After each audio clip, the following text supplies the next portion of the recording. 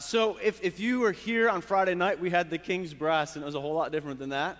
And they were fantastic. If you were here, Tim Zimmerman and the others, they've played these instruments forever. And so all these brass instruments, again, your lips buzz to be able to play them. And so that brass instrument is a trumpet, a cornet, a piccolo trumpet.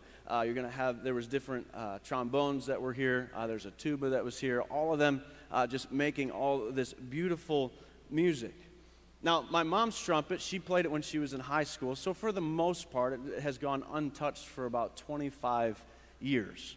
And really, at the end of the day, those musicians that were here, now I didn't ask them to be dead certain of this, but most professional musicians are not playing the 2020, 2021 model of their instrument. That's really uncommon. They're actually playing, most likely, a very old instrument, not 25 years old, but maybe 50 years or 100 years old sometimes, because there's something about that old instrument. A lot of times it just has a beautiful tone to it, a beautiful sound to it. And the new horn, the one that's fresh out of the factory, sometimes plays well, but not very often. That just has that same ring to it. And so most of them would be looking for something older, not old and broken down, no, something that has been put back together, restored to its original quality, even better. You see, an instrument with a story is an instrument worth playing. An instrument with a story is an instrument worth playing. If you've got an instrument that has a story with it, that has history with it, that was a Civil War era instrument or something like that, that's something that is really interesting and it's worth playing. Chuck Swindoll says this: our God is a master at turning devastation into restoration. Our God is a master at turning devastation into restoration. There's something about taking something old, something classic, something vintage, and restoring it that makes it that much better. Now, many of you have taken and gone out with your stimulus check that you got, and you, after you tithed, of course, here at the church, give.randallchurch.org. After you did that, you went down and you put your down payment on your brand new vehicle because you decided that was the way that you were going to spend some of that money. Good for you. There's no shame in that, but there is something really cool about something that's old and has been restored. Any type of vehicle. Here's an example. Let's say that you bought yourself a new Chevy Cruze or a Chevy Bolt or a Chevy Silverado truck. And you're in your car, you come up to a spotlight, and you're there in your Chevy. Let's say you're in a Camaro. You're at the spotlight in your brand new Chevy Camaro, and up next to you pulls this vehicle, a 1957 Chevy. You know, it's got all the colors that you want. It's got the blue, the color. I got to get the right color because I know for some of you it's a harbor blue, right, of the Chevy 57 Chevy with the white walls. And when they pull up, there's like this whole different level of respect for the person who's driving that vehicle because there's such love and care that has gone into it. There's something about taking something old. It could be discarded, it's so old. But taking something old and someone that has the vision and the patience and the long suffering that it takes to bring that vehicle back to restoration and restoring that vehicle. You see, that's what God does.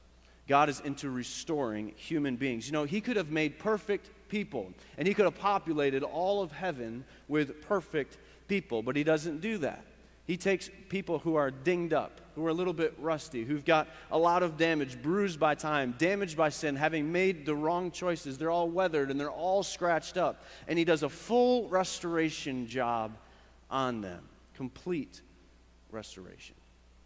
How does He do that? Well, restoration begins with redemption.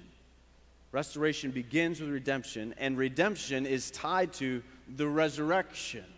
We celebrate it on Easter, and we talk about it on Easter, but it is transformational on how it will change our lives. So if you've got your Bible with you this morning, we are in a sermon series on the book of Revelation. And if you have your Bible and you open it up today to Revelation chapter 5 and you find your way there, we're going to talk about what redemption really looks like. Now, if you were here last week, my name is Pastor Milo, and I preached last week, and we talked about the idea that the Bible that we have in our hands today, the Bible that you and I received, is not the Bible that the first century Christians receive. The Bible that you and I receive that has commentary in the margins, that has concordances in the back, that has references all throughout, that has the words of Christ in red, that has the maps to supplement what's going on, that has the genuine, authentic, inauthentic leather that wraps around it. All of those things, I've been told I'm supposed to call that vegan leather now. It's vegan leather that's on our Bibles. If you have that in your hands today and you imagine the first century writers would have never imagined this to be the thing that we would be reading from all these years later in different language, in a different context, because there's all of these letters that have been all kind of put together. See, those letters were written to the local church in many cases, and they're all put together and bound together in this thing that we call the Bible, all of this library in our hands that we call the Bible, but it's entirely different than what they were looking at. What has been canonized now is for us to be able to read and kind of see it in its full picture. So we have to kind of keep that full picture in front of us. And so we're going to go to Revelation 5 this morning. But today, basically, what we're going to see is we're going to see a vision of heaven where people and the angels, they're all gathered around and they're all singing together. They're singing this song of redemption, this song of restoration when the risen Jesus Christ comes to take control. And if you know anything about the book of Revelation, you know that it's a series of visions that was given to a man named John. He's one of the original apostles. So John was on this island called Patmos. We talked about that last week. It's about 25 miles off the coast of Asia Minor, and it's a prison colony. And he's been put there in prison. He's been exiled there because of his teaching and preaching about Jesus Christ. And Rome put him there to stop causing trouble. After they tried to kill him and tried to boil him alive, and it didn't work, they sent him out to the island of Patmos. And John, as he is writing this letter, as he is writing the book of Revelation, he's in his 90s. He's an old man. He's an old gentleman. He's been a prisoner for a while. He's been exiled there for a while, and he's all alone. And there, all alone, he gets the words, the book, the vision that we call Revelation. Nice gift, right? Wouldn't you hope that someone would give you a gift like this, as confusing as it may be? He gets this series of visions and this prophecy about the future, but it's this peek into heaven itself.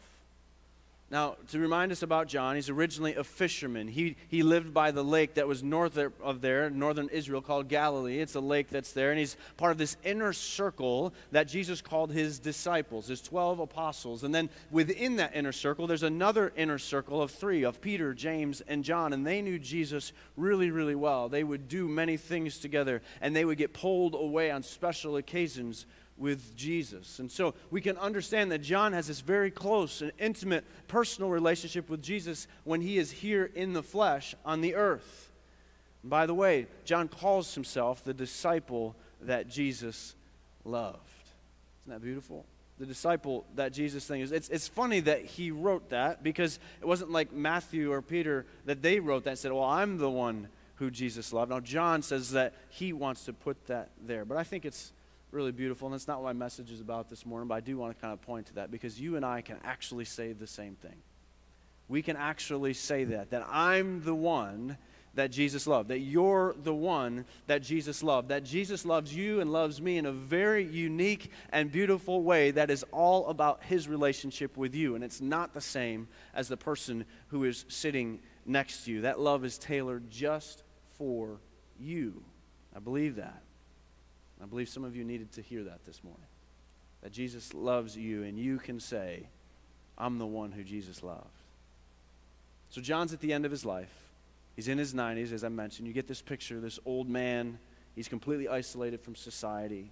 He's got no Christians around him, no group from the church around him. He might feel depressed. He feels dejected. And as you might say, just in the nick of time, Jesus shows up to give us these visions. Now, I'm drawing this out. I'm pulling this out because I've got a hunch this morning, because I'm going to be speaking to some of you that are feeling isolated, you're feeling alienated, you're feeling alone, and you're feeling depressed, even as you walk in this morning on a sunny day and you're here in the church with fellow believers in Christ.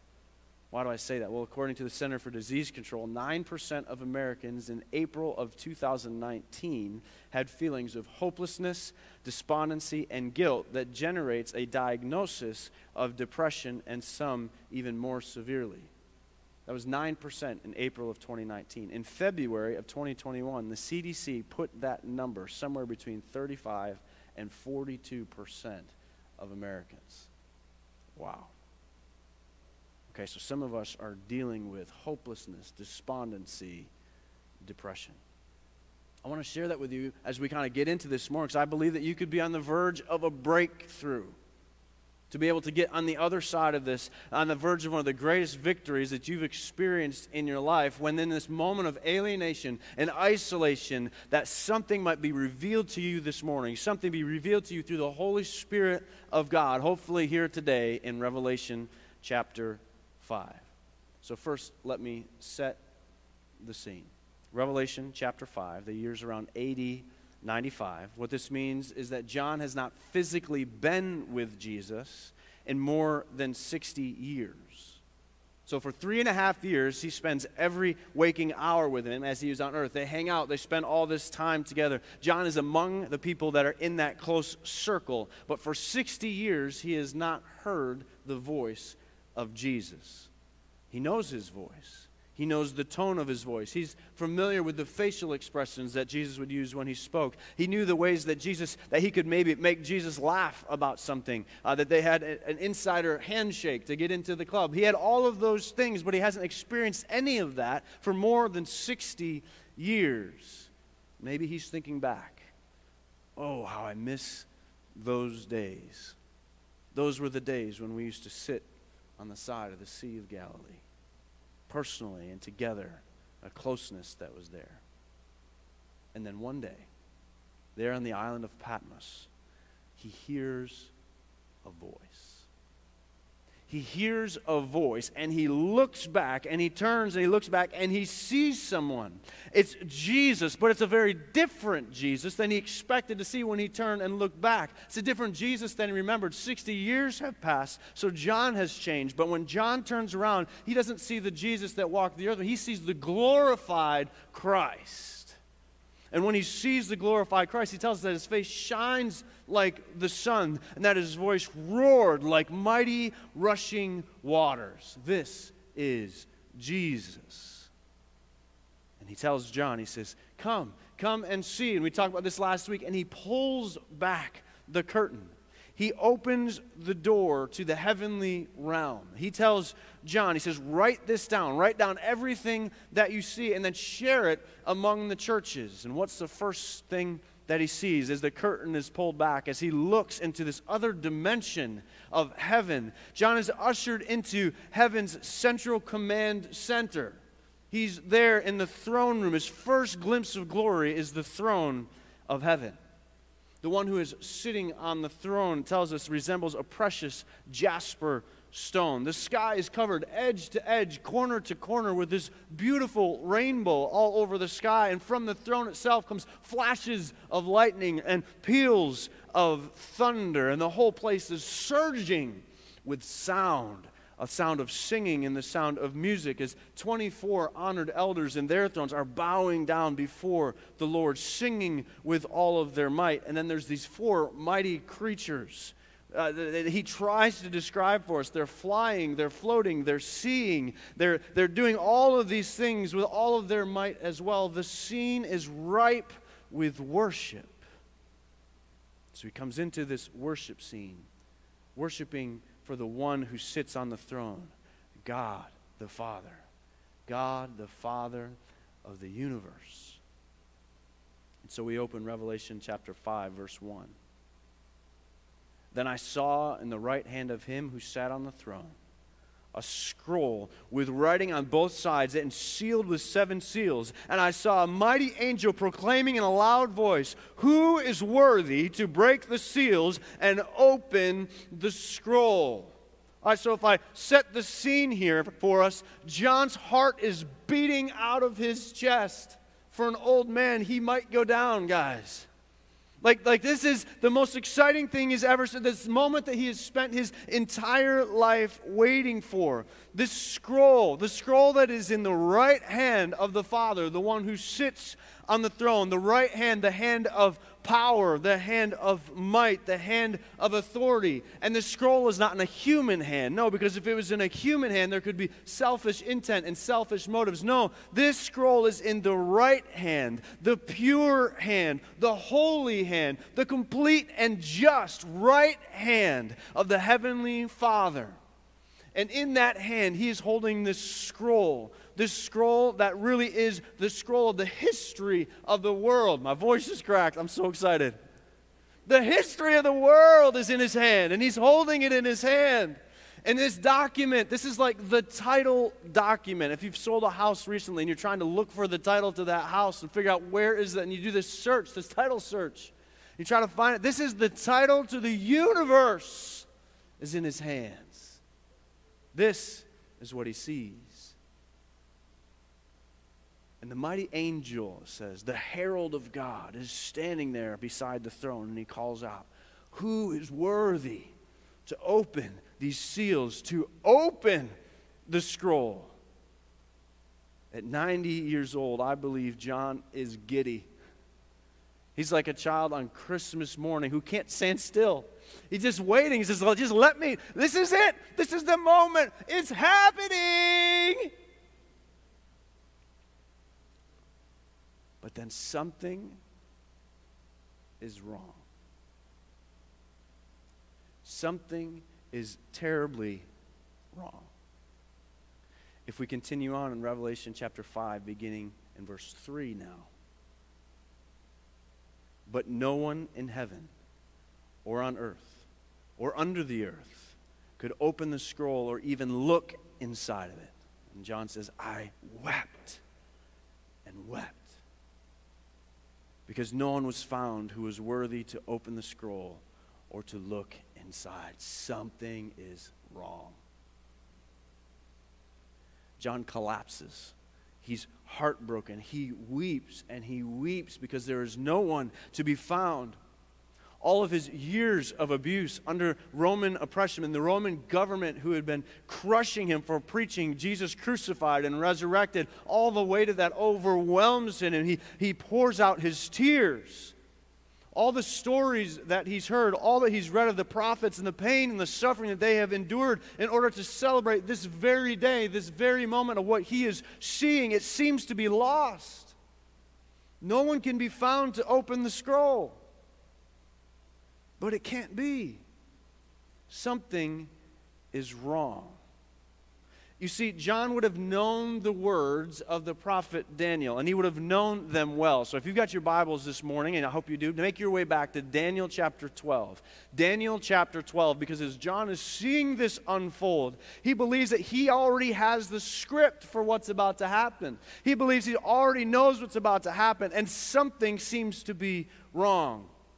Because the prophecy of Daniel is a perfect match for what he is seeing unfold before him. Check this out. This is Daniel chapter 12, beginning in verse 1. Tell me if this isn't familiar. "At that time, Michael, the great prince who protects your people, will arise. There will be a time of distress, such as not happened from the beginning of nations until then. But at that time, your people, everyone whose name is found written in the book, will be delivered.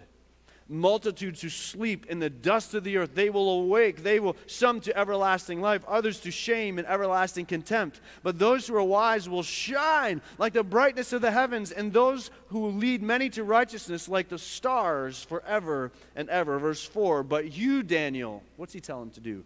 "Roll up and seal the words of the scroll until the time of the end." John knows these words. He knows that in Daniel's day, the Babylonian king, Nebuchadnezzar, had put incredible pressure on God's people, that he had raised himself up as one of the gods. But the Babylonian Empire would fall. And after that, the Assyrian Empire would rise and fall. Alexander the Great would rise and fall. And even Julius Caesar and the Roman Empire, the one who is personally torturing John in these moments and exiling him to this forsaken island at Patmos, he would fall as well. The Romans would fall as well. And so when Daniel is told to roll up and seal the words of the scroll, the details of the timeline, of the history of the world, this title document to the universe. Where was he supposed to seal it up until? Until the end of time. Until the time of the end. And John believes what he is seeing is a perfect match for the end of time. But something is wrong. Something is wrong. We continue in Daniel chapter 12. Then I, Daniel, looked, and there before me stood two others, one on this bank of the river and one on the opposite bank. One of them said to the man clothed in linen who was above the waters of the river, "How long will it be before these astonishing things are fulfilled?" The man clothed in linen who was above the waters of the river lifted his right hand and his left hand towards heaven, and I heard him swear by him who lives forever, saying, "It will be for a time, times a half of a time. When the power of the Holy Spirit has finally been broken, all of these things will be completed." Doesn't this look exactly like the sea of glass and the throne of heaven from Revelation chapter 4? Again, this picture is exactly what John, he already thinks he's seen the script to this. I've seen this before. I know what's going to happen. Verse 8. This is Daniel speaking. I heard, but I did not understand. So I asked, "My Lord, what will be the outcome of all of this be?" And he replied, "Go your way, Daniel, because the words are rolled up and sealed up until the time of the end." Now, I'm grateful. I think that you would be too, where Daniel writes these words down that I so much would want to write here this morning. I heard, but I didn't understand. I'm so grateful that he writes this. I hear, I see I just don't understand. And I think there are times when we look at Scripture like this and we just say, I hear what you're saying, I just don't understand. And friends, when we are reading today and what scholars have poured over for years and years, centuries even, they will not always come to the same conclusion. God tells Daniel, he says, get on your way, go on, live your life, because there are these words, and the full explanation of these words will remain sealed, so you're not going to figure it all out. For those of you who know the title, 88 Reasons Why Jesus is going to Come Back in 1988. He missed a couple of the reasons, and he literally re-released the book again. 1989. 89 Reasons Why. I missed one. We don't know. And we've been told that we don't know, and we still pretend like we do. But back to Revelation 5. John is weeping. Something's wrong. He is weeping because he knows how the story is supposed to play out. Something is wrong because there doesn't seem to be, there isn't anyone who is worthy. There isn't anyone who's authorized to break the seal and open the scroll. It's like being at Chuck E. Cheese when you're a kid. Now stay with me. I'm going to help you through this morning. It might be a stretch, but stay with me. Remember when you're playing the games at Chuck E. Cheese's and all those tickets spit out, all the various arcade games. And those of you who are under the age of 15, which is my kids, like they've changed it and it's all on this swipe a card system and it's terrible. So anyway, the cards, the tickets, they start coming out. And you can ask your parents' kids when you play whack-a-mole and you get the ticket and you get to work with a buddy and be able to knock them all down, you can really start to rack up some tickets. And then you get to the counter and you've got your tickets, and what do you see? There at the counter, up high above everything else, there is a giant stuffed teddy bear.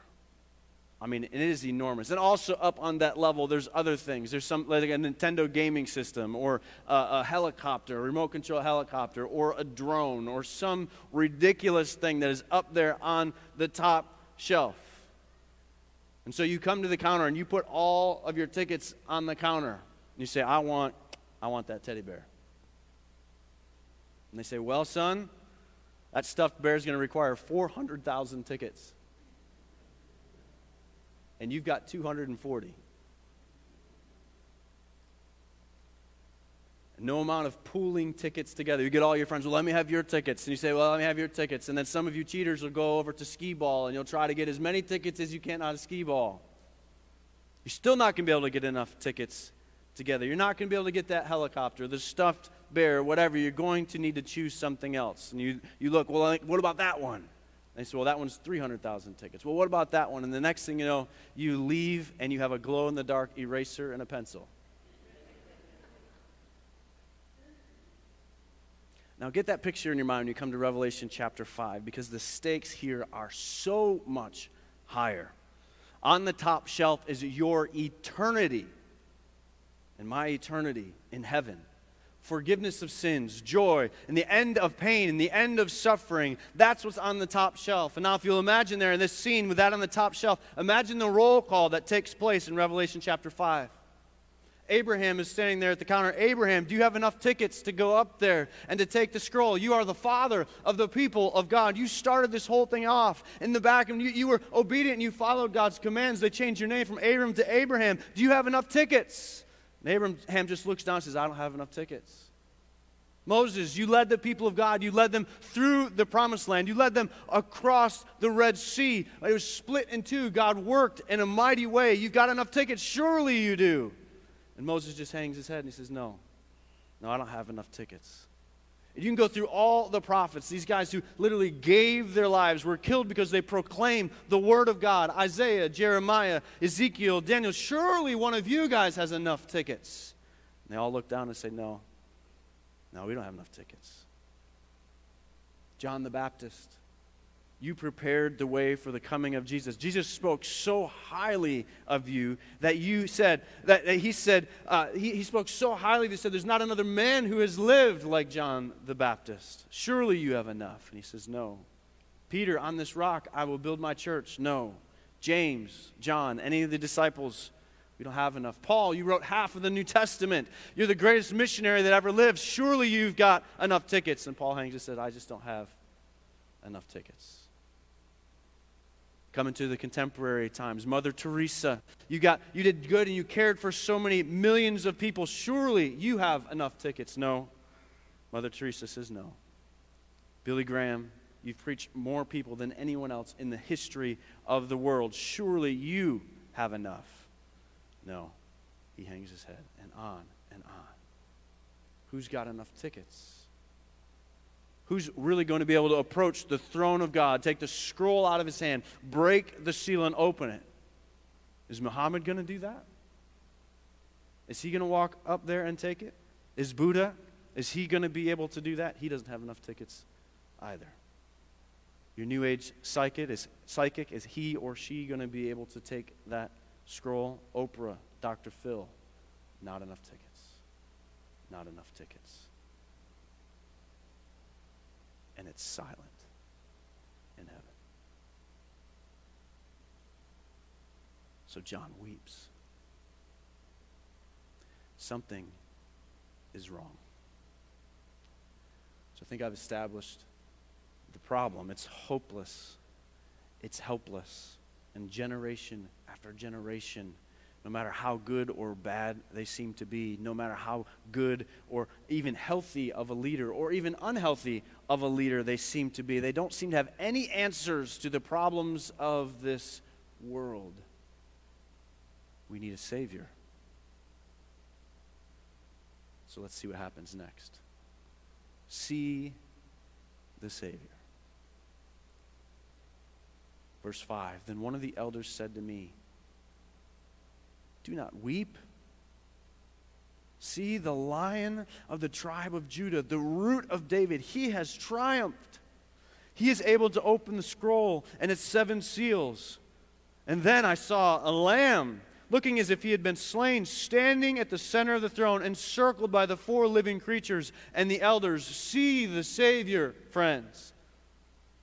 John becomes exuberant with joy. He says, wait a minute. The lion is the lamb. The lion is the lamb. You see, John, he expected to see the lion, but when he turns around, he sees the lamb, and he sees the marks of death still on him.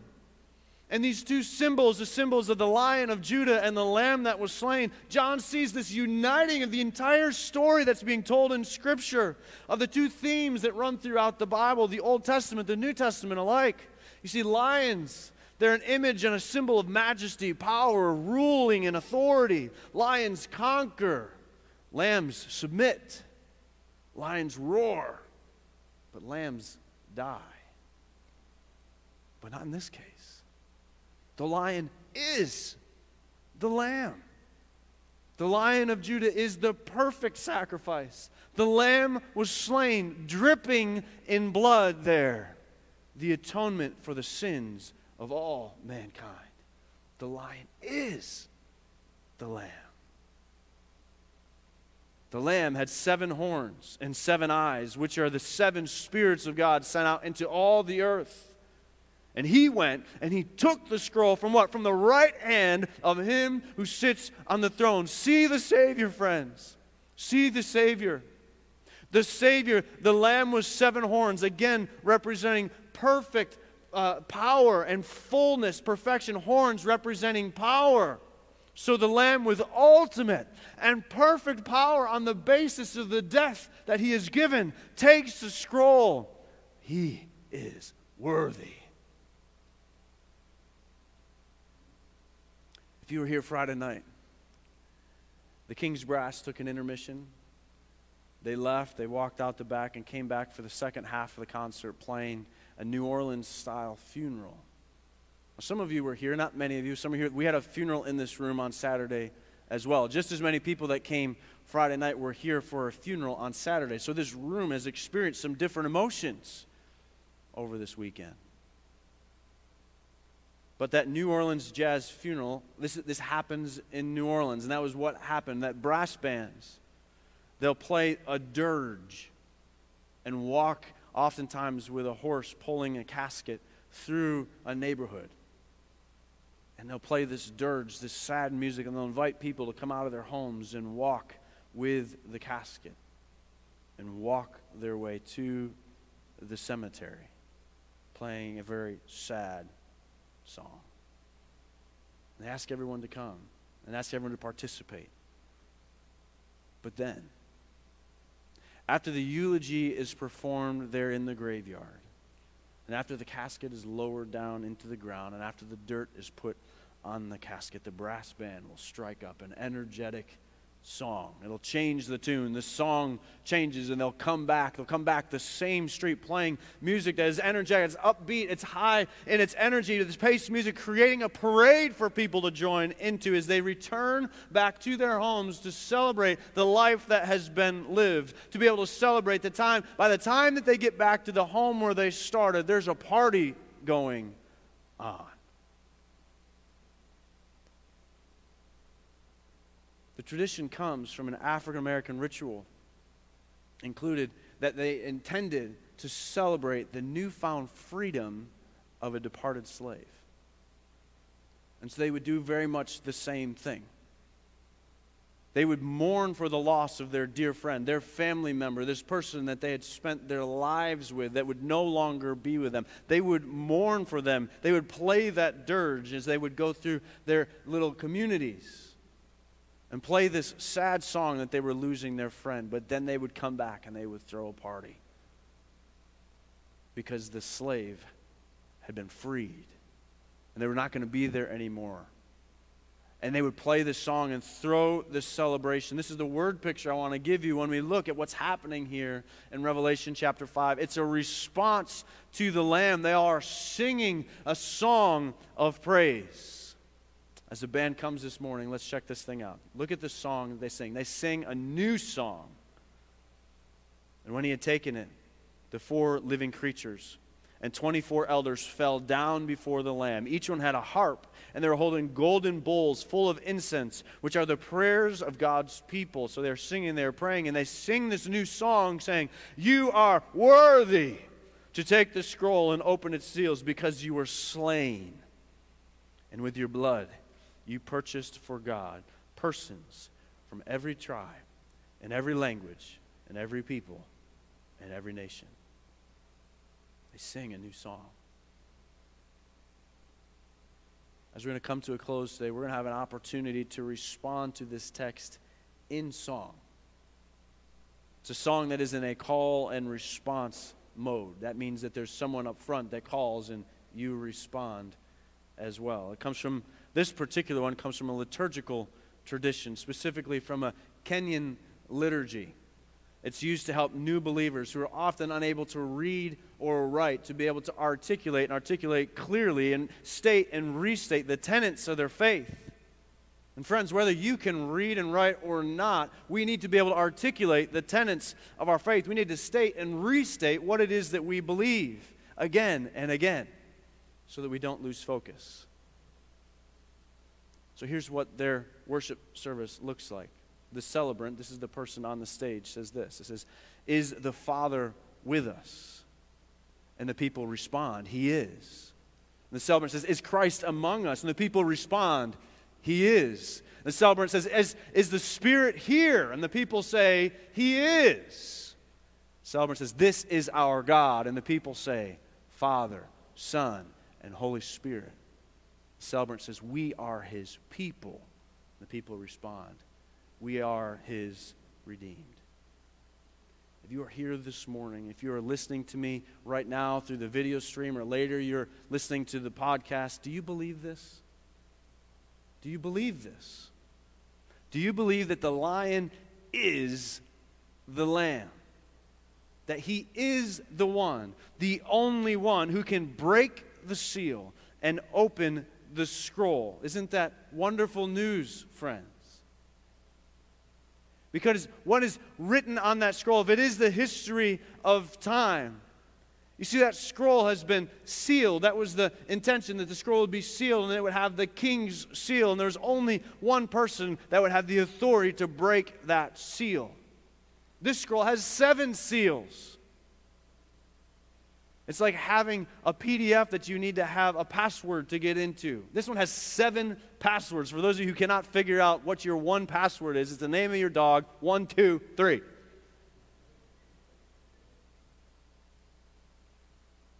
He's the only one worthy to break the seal and open the scroll.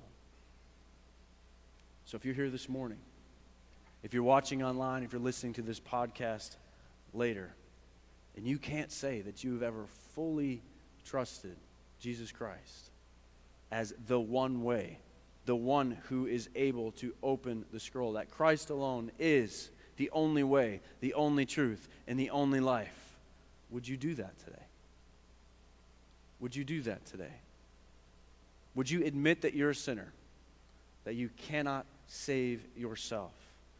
Would you believe in Jesus Christ, that He is the Savior of the world, the one who can break the seal and open the scroll? Would you confess your sin to Him, because He is faithful, amen, and just to forgive us for our sins?